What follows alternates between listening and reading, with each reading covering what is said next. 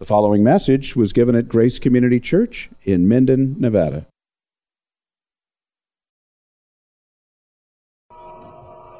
Well, I already gave Dr. Bruce Ware one of the most stirring introductions of his entire career last night. But what more can I say? Welcome, my beloved professor and friend. Father, we pray that our time spent in this message together, that we would be able to see something of the wonder of the Bible that will stir within us deepened desires to delight in your word, spend time in the Bible to read and meditate and memorize and know this word that is your very word to us. And so, Lord, we thank you for the privilege of being able to focus on this subject, and we pray for your Spirit to be at work, who inspired the Bible, that he would move us to see its beauty and long to devote ourselves ever more to knowing the contents of this book, and beyond that, knowing the author of this book, that we may know you, the great God that you are. We pray these things in Christ's name. Amen. Well, last night I talked a bit about the framework for the doctrine of inspiration, as it's the revelation of God, which then comes to us through human agency. As Paul said, I don't speak with words of human wisdom, but in words taught by the Spirit, in 1 Corinthians 2, verse 13. So now we're going to focus a bit more on that doctrine of inspiration.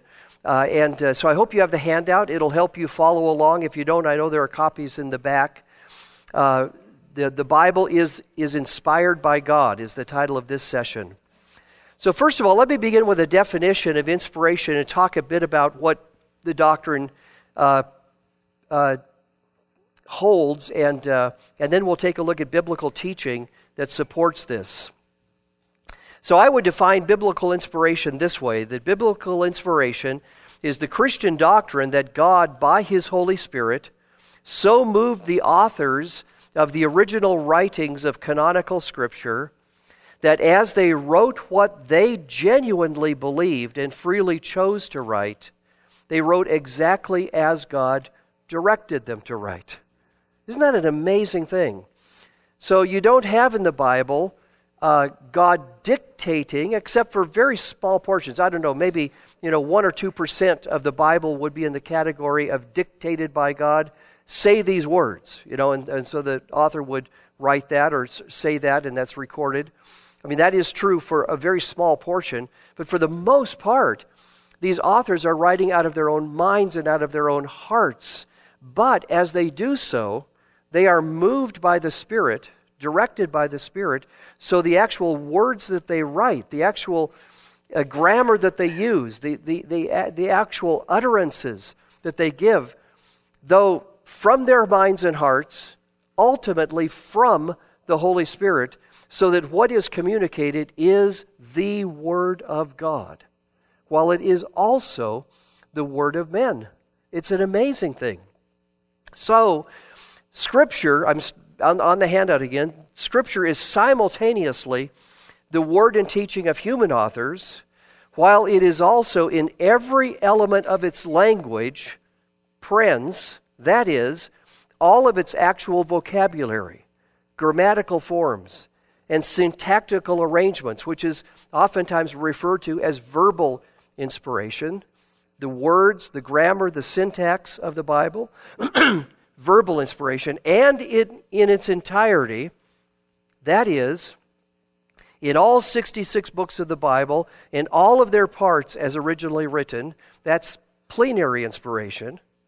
So, while it is the word and teaching of human authors, it is also verbally and fully God's own very breathed out word and truth.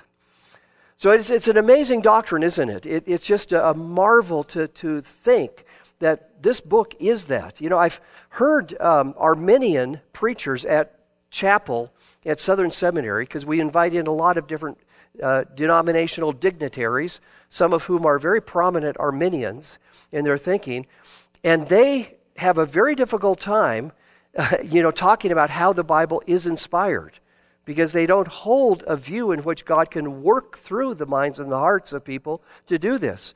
And I think that's one of the ways that we as evangelical Christian people can urge upon our Arminian friends, if they believe the Bible is the Word of God, ask them the question, how can that be? Right? Were these humans who wrote this? And did they have free will? Yeah? So it can help you, begin to understand how the way God can work is through a kind of freedom that we have that corresponds to this. So we'll talk more about that in just a bit. So, fully the Word of God, fully the Word of man, but it's the Word of God through human authors so that what they write is what God wants written. Let me make just a comment on what might be called Trinitarian agency in biblical inspiration. So notice the definition that I gave you said that this is the Christian doctrine of God by His Holy Spirit, that He moved these authors to write what they did. So obviously the Scripture is inspired by God. So it is the product of God's outbreathing as we're thinking of it.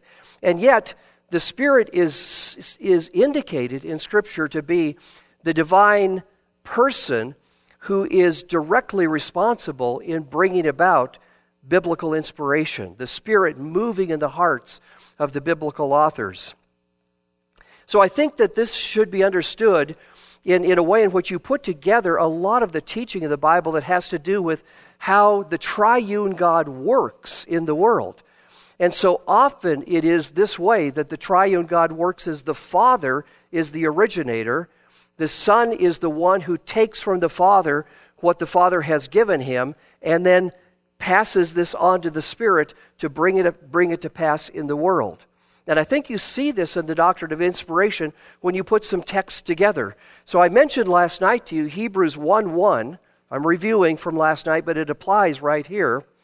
Hebrews 1:1 that begins with, God spoke through the prophets in many portions in many ways. In these last days He has spoken to us in His Son. If you weren't here last night, one of the implications of that is this has to be God the Father, because only the Father has a Son. The Son does not have a Son. The Spirit does not have a Son. The one triune God does not have a Son. The one triune God is Father, Son, and Spirit. The only one who has a Son is the Father. So the Father is God that begins Hebrews 1. God spoke through the prophets in many portions, in many ways. And yet in the book of Hebrews, at least 3 times you have specified the Spirit spoke through one of the prophets, through David, through Jeremiah. And so you realize this must be that the Father originates what is spoken and says this through the Spirit. So the Spirit is the agent of the Father in bringing this to pass. Now, I think this fits with what we see in Jesus' own declaration in John chapter 16. Turn there for just a moment, because I want you to see this yourself in verses 12 to 15. In John 16, verse 12, Jesus says to His disciples, I have many more things to say to you, but you cannot bear them now. So He's indicating more teaching, more revelation from Him, from Jesus, that He has to give to His disciples. But He can't give it to them, that teaching to them now, because they're not ready for it. They can't grasp it. They don't have the Spirit yet. Okay? But He says, verse 13, when He, the Spirit of truth, comes, He will guide you into all truth. Now look at this. For He will not speak on His own initiative, but whatever He hears, presumably from the Son, from Christ, He will speak. He will disclose to you what is to come.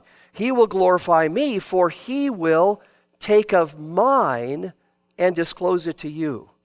So isn't it clear from that text that it is indeed the Spirit's purpose to come and bring to the disciples the teaching of Christ, which Christ gives to the Spirit to give to them. And what's interesting about this is that it parallels exactly what Jesus says about his own teaching. Namely, I do not speak on my own initiative. This is in John 8, verse 28. In fact, look back at that. You can see it's almost exactly the same language. Verse 28, Jesus said, when you lift up the Son of Man, then you will know that I am He, and I do nothing on my own initiative, but I speak these things as the Father taught me. Isn't that amazing? So as the Father taught the Son, and so the Son speaks the word of the Father, now when the Spirit comes, Jesus says, He will not speak on His own initiative. He'll take of mine and disclose it to you. So you have this Trinitarian order, taxis, as it has been called through the history of the church. This order in which originates in the Father, is accomplished through the Son, and then brought to us, mediated to us by the Spirit. And so the Spirit has that role of bringing it to us as He is the agent of the Son and of the Father in this Trinitarian work. You know, by the way, I don't know, some of you probably are aware of a controversy that took place over these past several years on the doctrine of the Trinity, and I've been very much involved in that controversy. And one of the things that I have noticed my critics just have not wanted to talk about is the role of the Spirit in relation to Jesus. When Jesus says to the Spirit, He will not speak on His own initiative, He will take of mine and disclose it to you, you can't say that the Spirit is in submission to Christ because of the incarnation. Because the Spirit is not incarnate. The Spirit is God and God only. Right? The Son is God-man, but not the Spirit. So you just realize this is really a Trinitarian reality, not a submission of the Son to the Father because of the incarnation. It relates to the Trinity as a whole. Even back in John 8, verse 28 that we looked at, Jesus says at the beginning of that verse, when you lift up the Son of Man, you will know that I am, ego eimi, I am God. So the context of that verse is the deity of the Son. So, in any case, I just think there needs to be more care given to paying attention to what is in the text of Scripture on this issue, and honestly, we need to just be more desirous of following carefully what the Scriptures teach on this issue. Okay, Trinitarian agency from the Father through the Son to us by the Spirit, as the Spirit is the agent of bringing the inspired Scriptures to be. Okay, let's take a look at a couple passages on this. First, 2 Timothy 3, 16 and 17. And I have the verse there on your handout. All Scripture is inspired by God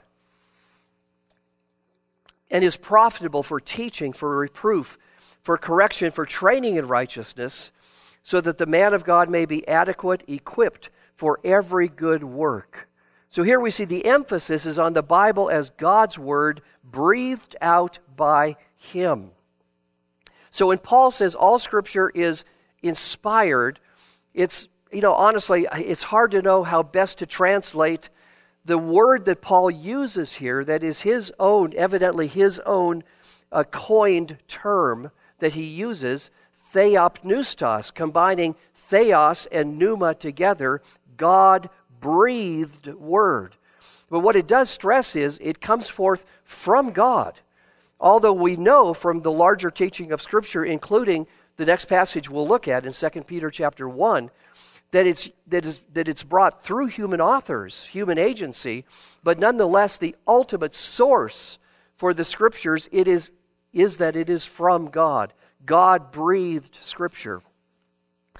And I want to think with you for a moment about the scope of that inspiration. When Paul says all Scripture is God-breathed, what is he thinking of? What is Paul thinking of? Well, I suggest to you that we know for sure that he's thinking of the Old Testament. There's no question about that. Not the Old Testament alone, more to come on that, but he's clearly speaking of the Old Testament. So we know that from the verses that precede Look back at verses 14 and 15 leading up to this. You, however, continue in the things that you have learned and become convinced of, knowing from whom you have learned them, that from childhood you have known what? The sacred writings, which are able to give you the wisdom that leads to salvation through faith which is in Christ Jesus. So as Dr. Beakey reminded us, Timothy had a mother and a grandmother who taught him the Scriptures. Well, what were the Scriptures, the sacred writings? The Old Testament. And of course, that is what Paul would have in mind.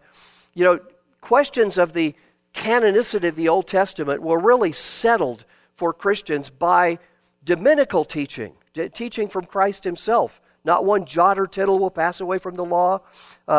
Sanctify them in the truth. Thy word is truth. Where Jesus is speaking of the Scriptures. In Luke 24, he taught them concerning himself from the law, the prophets, and the writings. In Luke 24:44. So indeed, the Old Testament clearly would have been in Paul's mind as all Scripture is inspired by God. The question is it more than the Old Testament? And I think, yes, certainly he would have known there would be more. In part from, do you remember last night? You know, what we saw in 1 Corinthians chapter 2. You know, things which eye has not seen, ear has not heard, which has not entered the heart of man, all that God has prepared for those who love him. For to us, God has revealed them, right? So he knows that he has been granted this privilege of being a recipient of further revelation. He knows that Jesus said, I have many more things to say to you. And that revelation would come through the Spirit to chosen instruments in this age right after the ascension of Christ and the coming of the Spirit at Pentecost. There would be a period of time in which this revelation would be given until the end of the apostles, right? And so when the apostles are gone, then that revelation ceases in terms of it's a revelation for all of the church, for all people, for all time from that point on. That revelation ceases at that point. The church is built upon Ephesians 2:20, the foundation of the apostles and prophets, Christ Jesus himself being the cornerstone. So indeed, you build a foundation and you're done with it, right? You don't keep building the foundation. You'll never get the house built. You build the foundation and then you build upon that foundation. So the church is built upon the foundation of the apostles and prophets, and Christ, of course, is the cornerstone to that. That revelation then provides for the church all that it needs to know. More on this when we talk about sufficiency tomorrow. But all that it needs to know in this age for faith and practice, for life and godliness. So indeed, when Paul says all Scripture is God-breathed, I'm confident he has in mind the Scriptures that are being revealed right now, that are being written right now. You know, Paul will say to the Thessalonians, I'm so glad that when you receive from me the word that I spoke to you, you received it not as the word of men, but for what it really is, the word of God, which is able to perform its work in you who believe.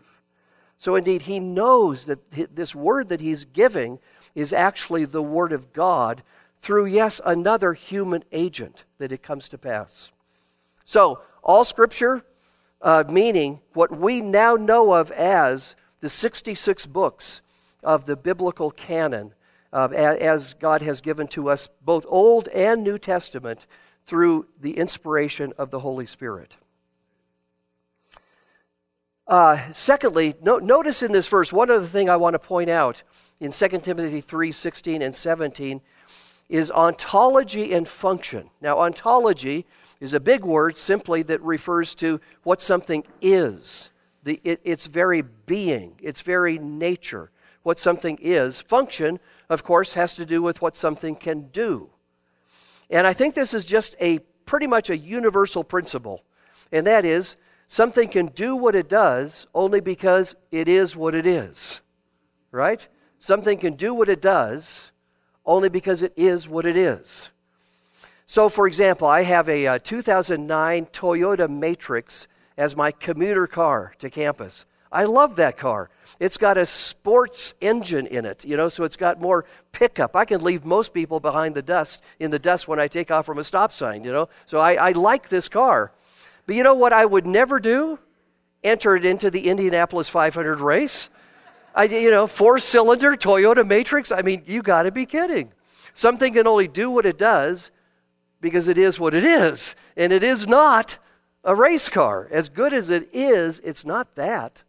So think of Scripture. Notice the order that Paul says this. All Scripture is God-breathed and profitable. It can only do what it does, profitability, because it is what it is. So you realize you mess with the inspiration of the Bible, and guess what else you mess with? Its profitability. You can't trust it to actually teach you what is right, to correct you in the ways that otherwise the Bible is meant to bring reproof to you, to bring training in righteousness to you, that you may be adequate and equipped for every good deed, every good work. You can't trust it to do that if it is not in its fullness the Word of God. Jody and I stepped into a liberal church in Chicago one time because there was a service going on. It's right on Michigan Avenue, near the Drake Hotel, if you know Chicago. It's a beautiful church building, and we heard a service going on. So we just stepped in there for a little bit to hear what was going on. And we heard the woman pastor come up to the pulpit and open her Bible and say, "Listen for the word of the Lord as I read this passage." The preposition tells you everything, doesn't it? So we're to try to figure out where the word of the Lord is and where the word of the Lord isn't?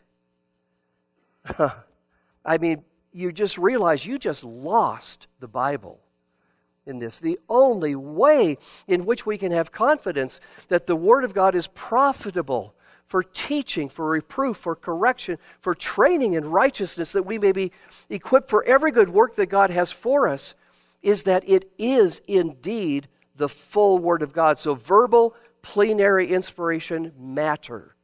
What the Bible is matters for what it is able to do.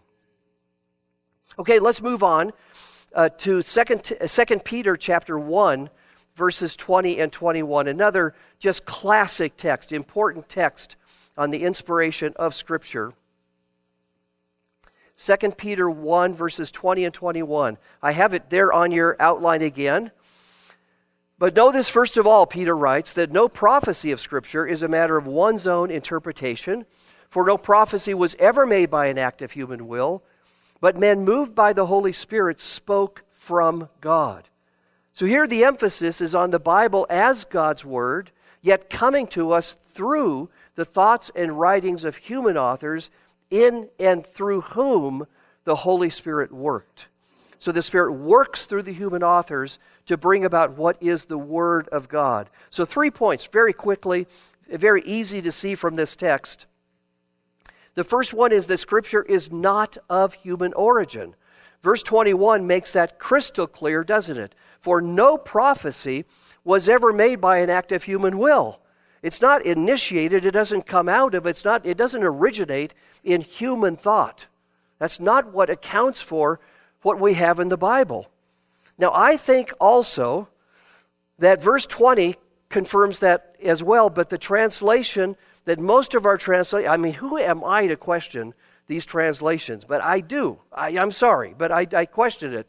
So at the end of verse 20, when Paul writes, know this first of all, that no prophecy of Scripture is a matter of private or one's own, what? Interpretation. Now this word, epilusis, is used in Koine Greek literature to translate disclosure, origination, and interpretation.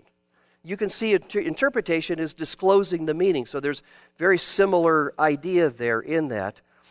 But, disclosure or origination, I would argue either one of those would be better as a translation of this term in verse 20 than interpretation. Because, look at the very next phrase, for, so here's the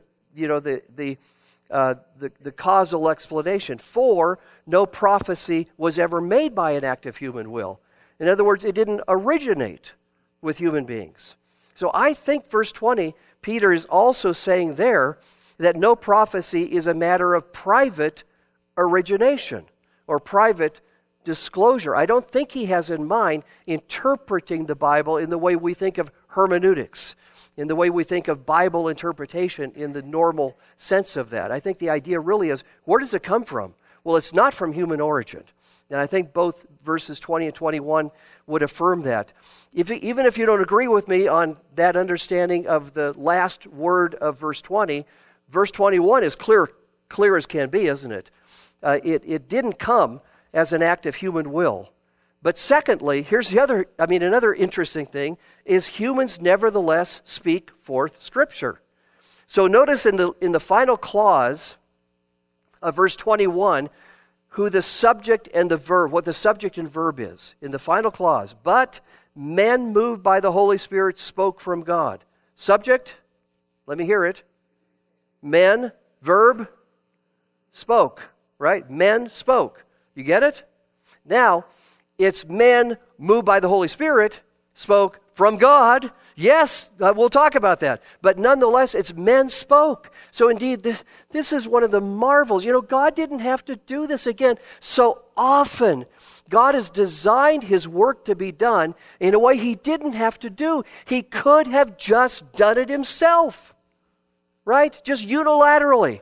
He doesn't need me to be here right now.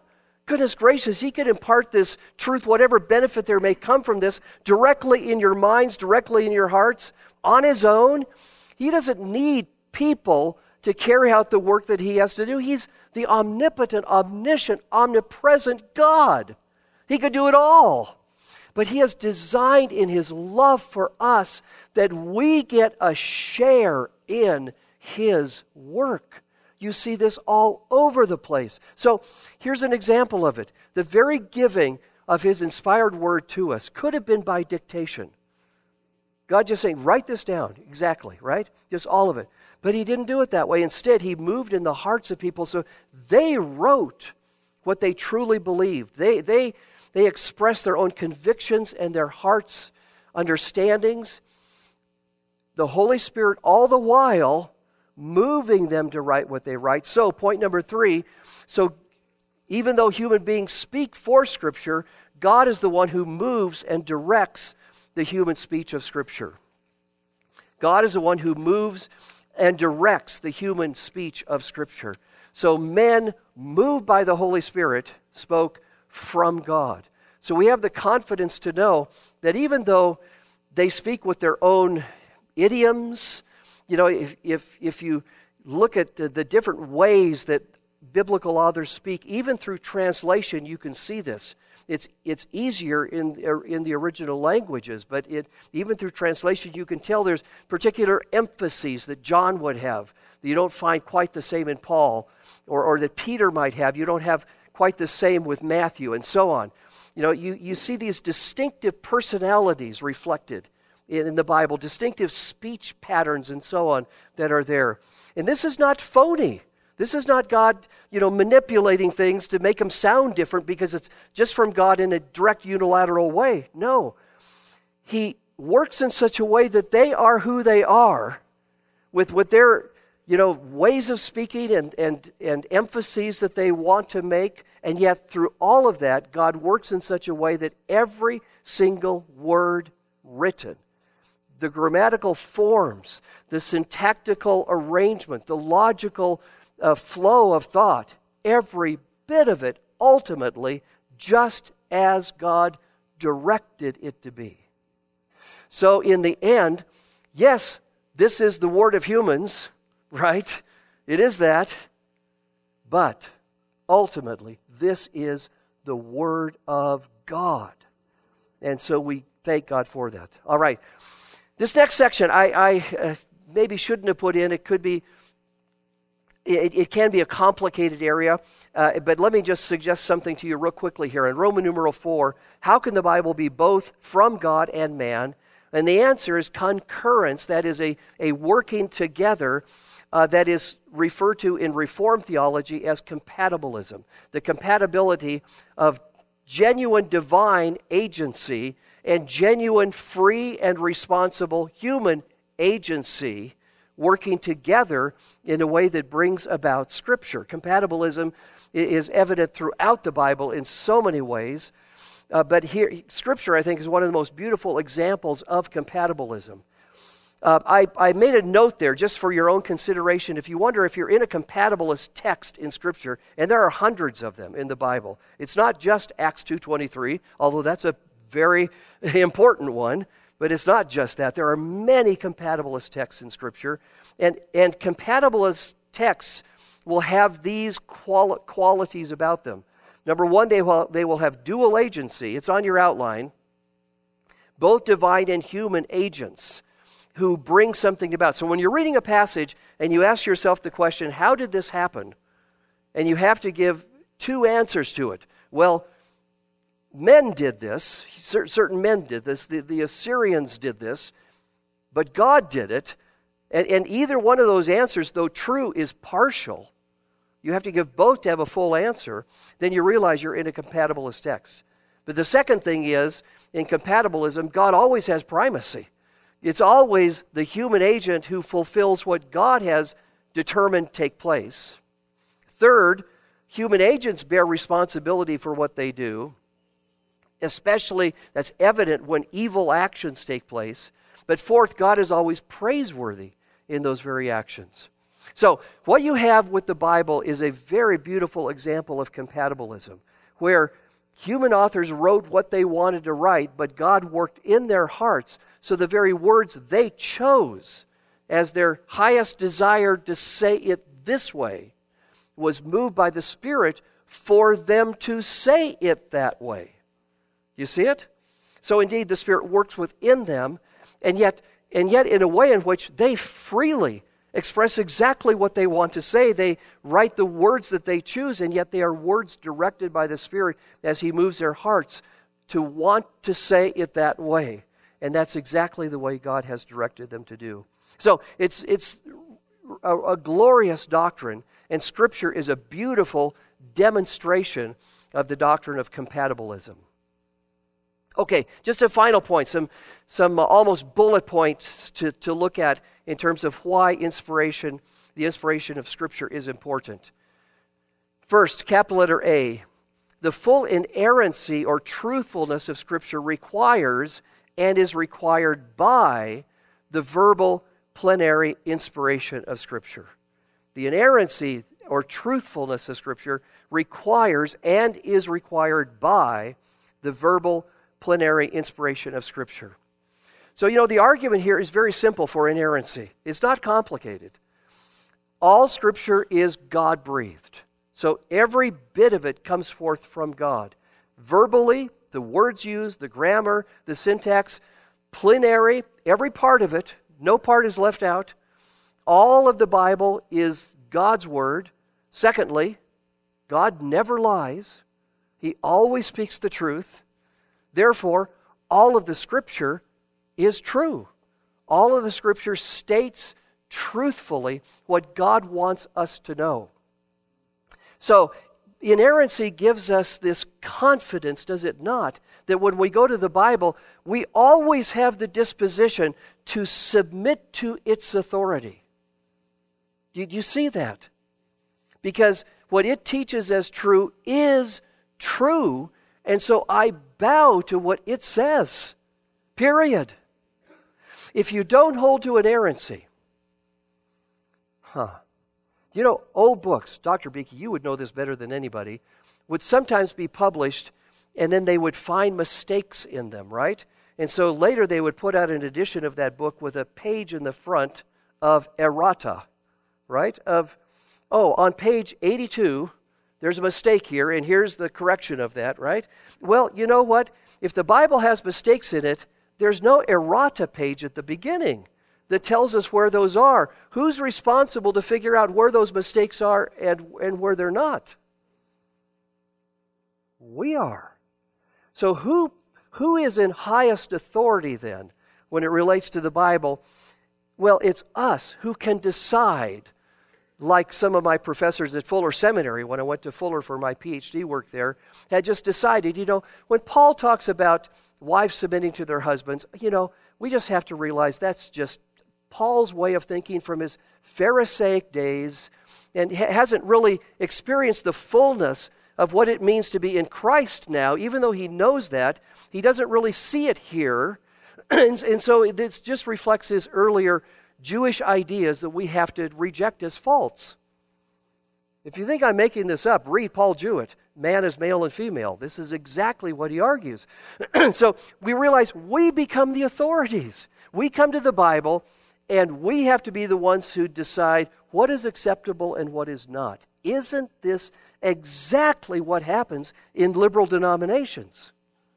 They're the ones who decide what is acceptable and what is not. They discard what they don't want from the Bible. They're the authorities.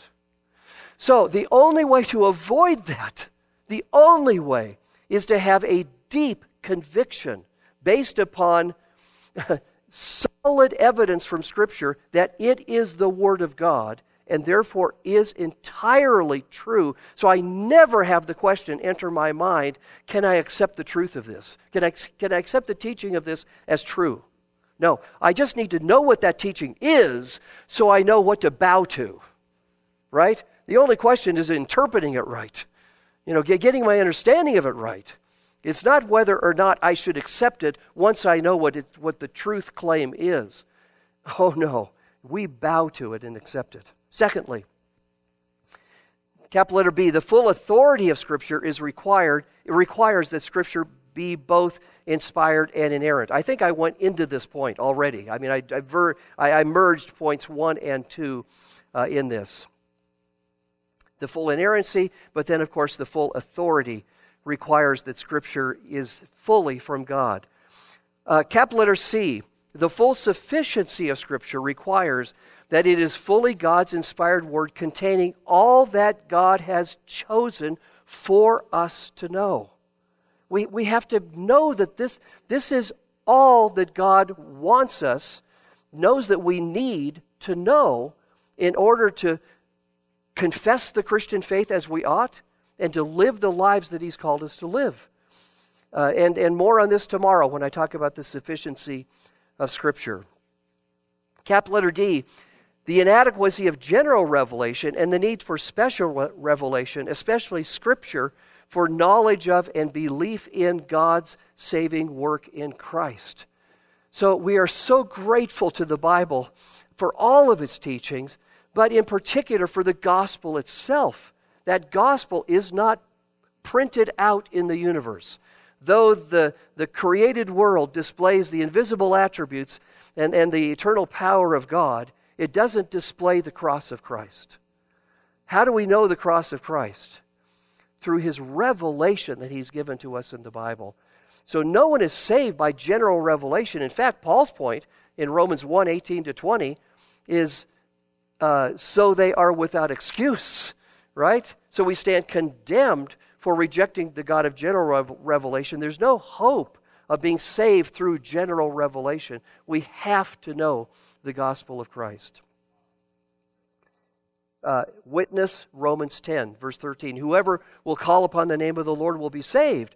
But how shall they call upon him whom they have not believed? How shall they believe in Him whom they have not heard? How shall they hear of Him who is not preached? How shall they preach unless they are sent? How beautiful are the feet of those.